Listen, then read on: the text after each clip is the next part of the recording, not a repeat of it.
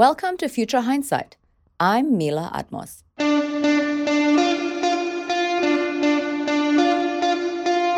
How can we move voters to the ballot box with love? That's our question for today's guests on Future Hindsight from the Love Vote, which provides a platform for people who cannot vote to encourage those who can to do so. We are joined by Esther de Rothschild, the founder, and Aicha Cherif, the outreach director.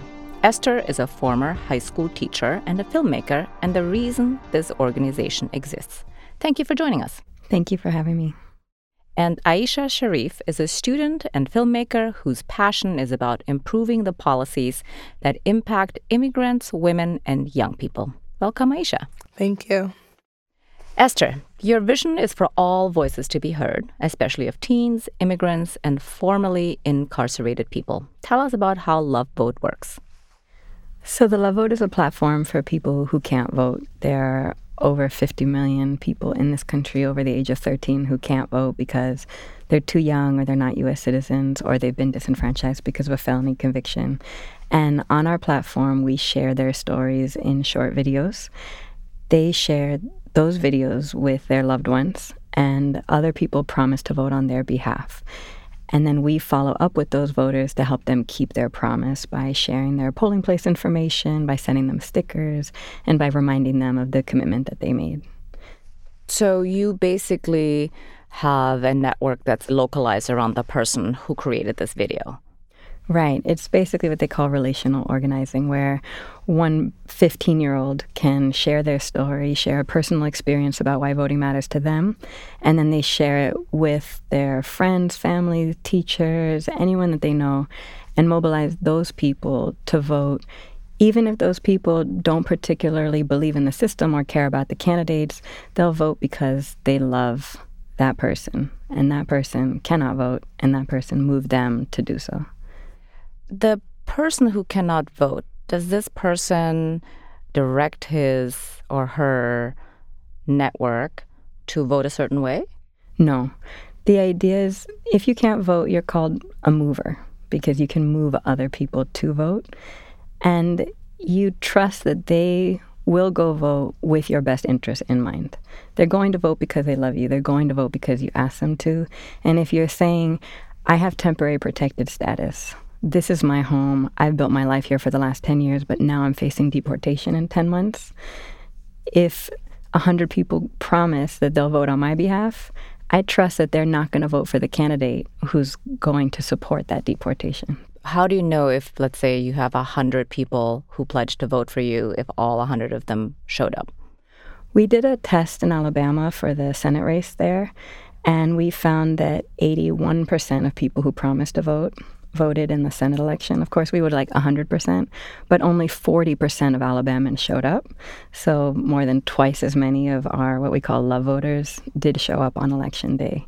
And that was very promising. And now we've refined our system beyond what it was in December, where we really follow up with people with text messages, with personal back and forth conversations to make it as easy as possible for them to keep their promise. That's very impressive. Tell us a little bit more about the movers.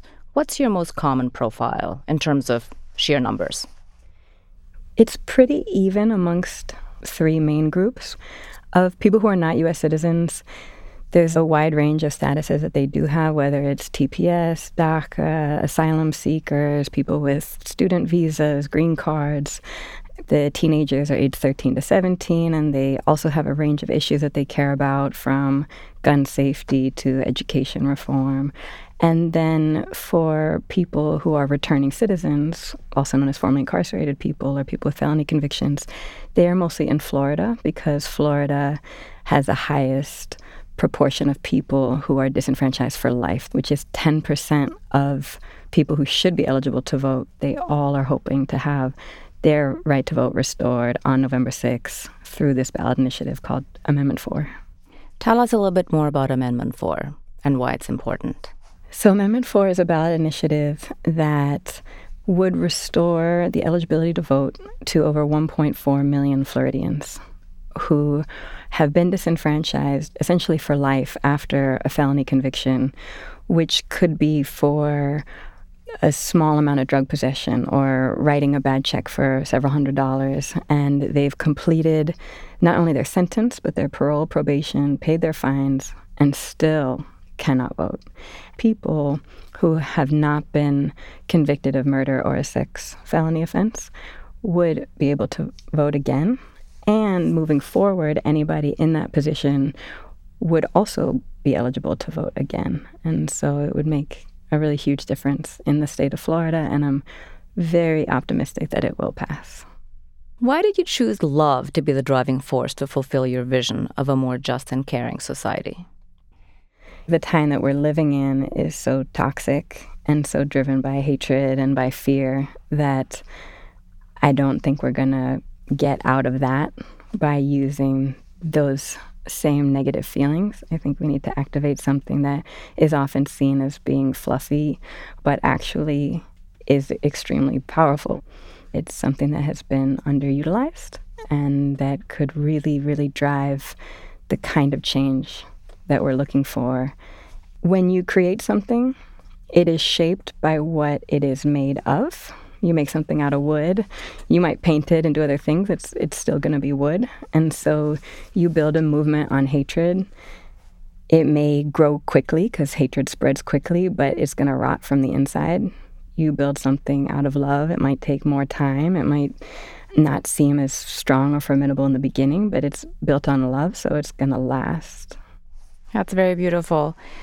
How do you reach movers? How do they know that they have this opportunity to shoot a video and share it with their friends and family and compel them to vote?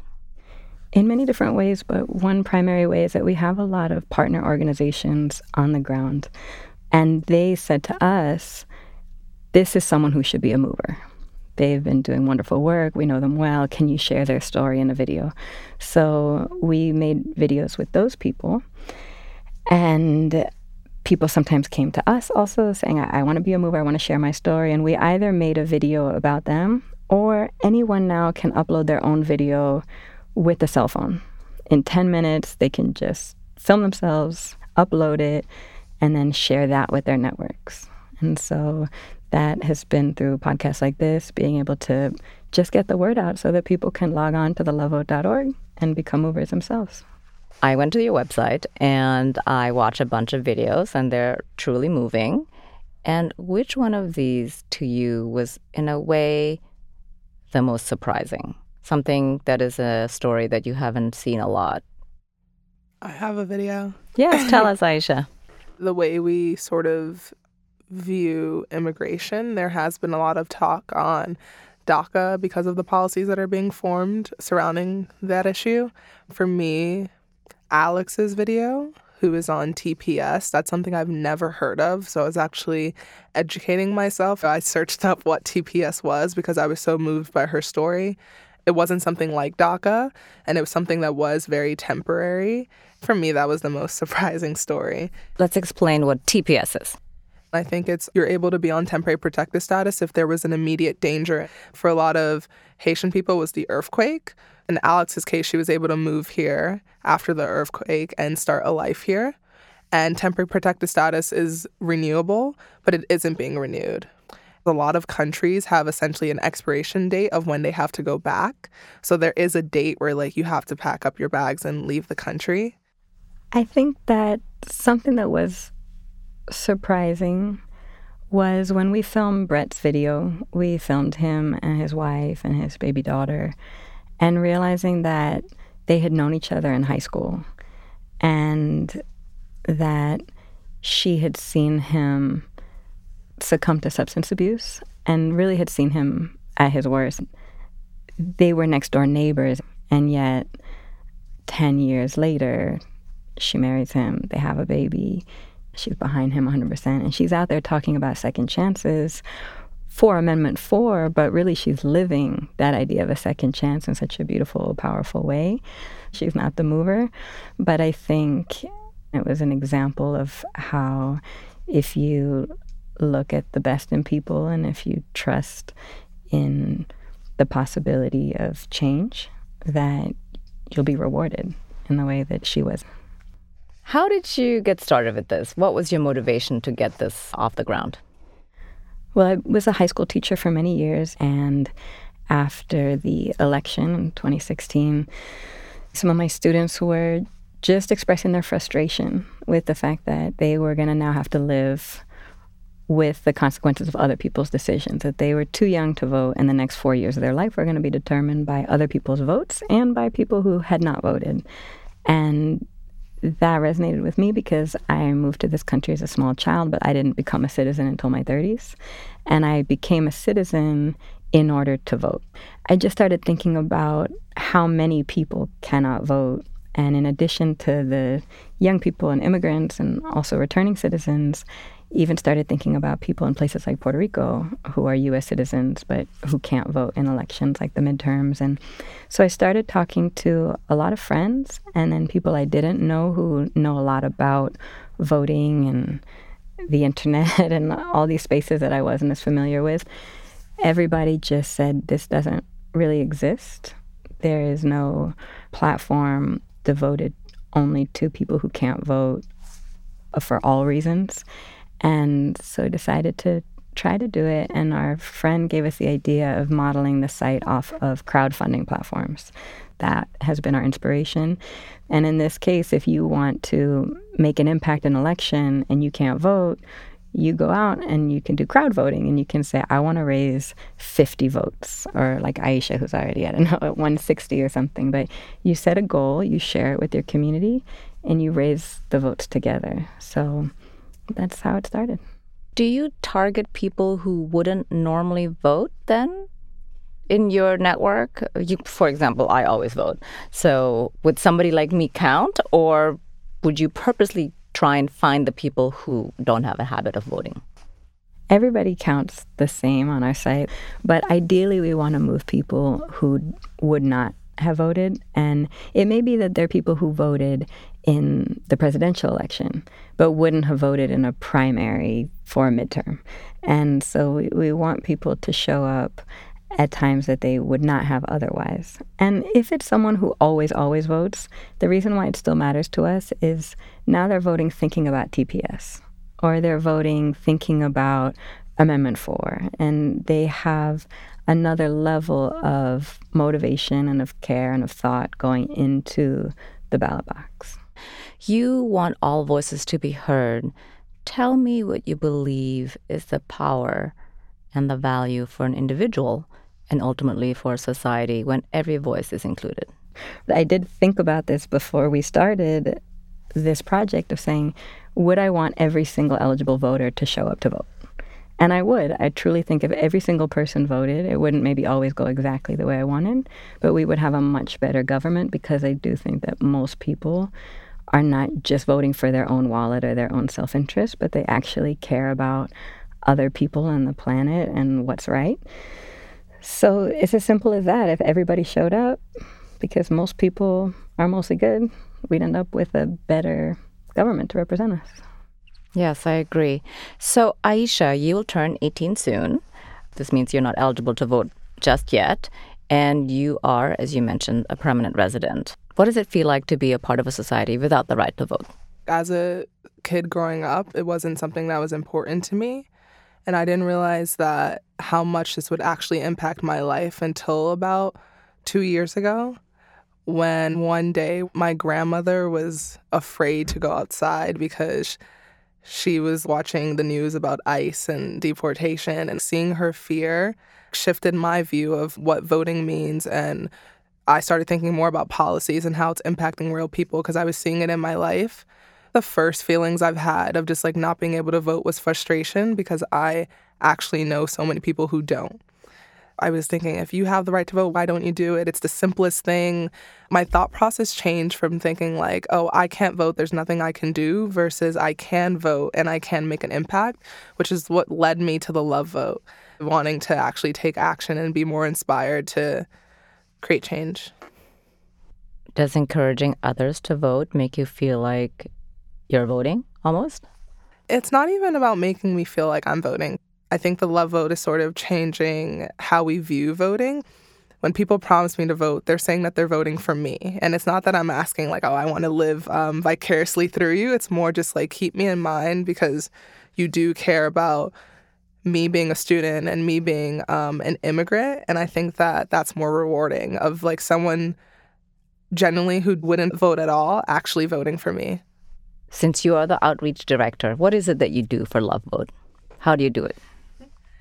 So originally I started off as an intern of just writing letters, and I think it quickly became so much more. Why I was interested in the Love Vote was because of the amalgamation of activism and film. So I did have a film interest, and I wanted to help with the production of films, and I got to like direct a film of my friend who is focused on education reform. So that was really fun, and then do pre-production work for another video that we're making on Amendment 4. Then I was also researching things on states, and gradually it just turned into a lot more work as the Love Vote sort of grew. The biggest thing I'm focusing on now is sort of like getting more people to utilize the user-generated aspect of the website, which is creating their own videos. What is your hope for the midterm election? I hope that enough people are elected at all levels, particularly in the House, hopefully in the Senate, and then governor, the judges, everybody, where we can have a much more decent and caring and respectful government in place, where families are not being separated, where women are not being threatened and the assault of women is not being shrugged off, and other groups are not under attack, and refugees are not being kept out. I mean, there's so many things that are pretty inhumane that are happening at the moment, and there's many ways to combat that. One of those ways is by just changing the people who are in power. Do you feel confident that there will be more people voting because of the Love Vote? If this is the time where people are showing up and no matter the outcome, but voting becomes something that people start to do regularly, people who weren't even political in the last year or never voted. I think that now it's becoming something that more people are doing because they understand the impact of voting in general, and not just for the president, but for the governors and the senators and people who are in our city council. I can say that there are people that promised me to vote that would have never voted in the midterms. And they're also being reminded through the Love Vote of like, this election is coming up and your polling place, so you're constantly being held accountable on all your elections. So I think that it's going to be a great outcome. I like that. You're holding them accountable for the midterm election, showing up and voting. If there is a false narrative out there about people who are disenfranchised or not voting, what do you think it is? And what is a message for those people? I think that a lot of people in this country get written off because they don't have money, or they're not educated, or their ethnicity, or where they live, or their religious views, or anything. And people who don't vote get written off because people think that they're never going to vote because they don't care, or they don't know enough, or whatever it is. Not many people try to speak to them or reach out to them unless they're trying to score points and then forget about them after election day.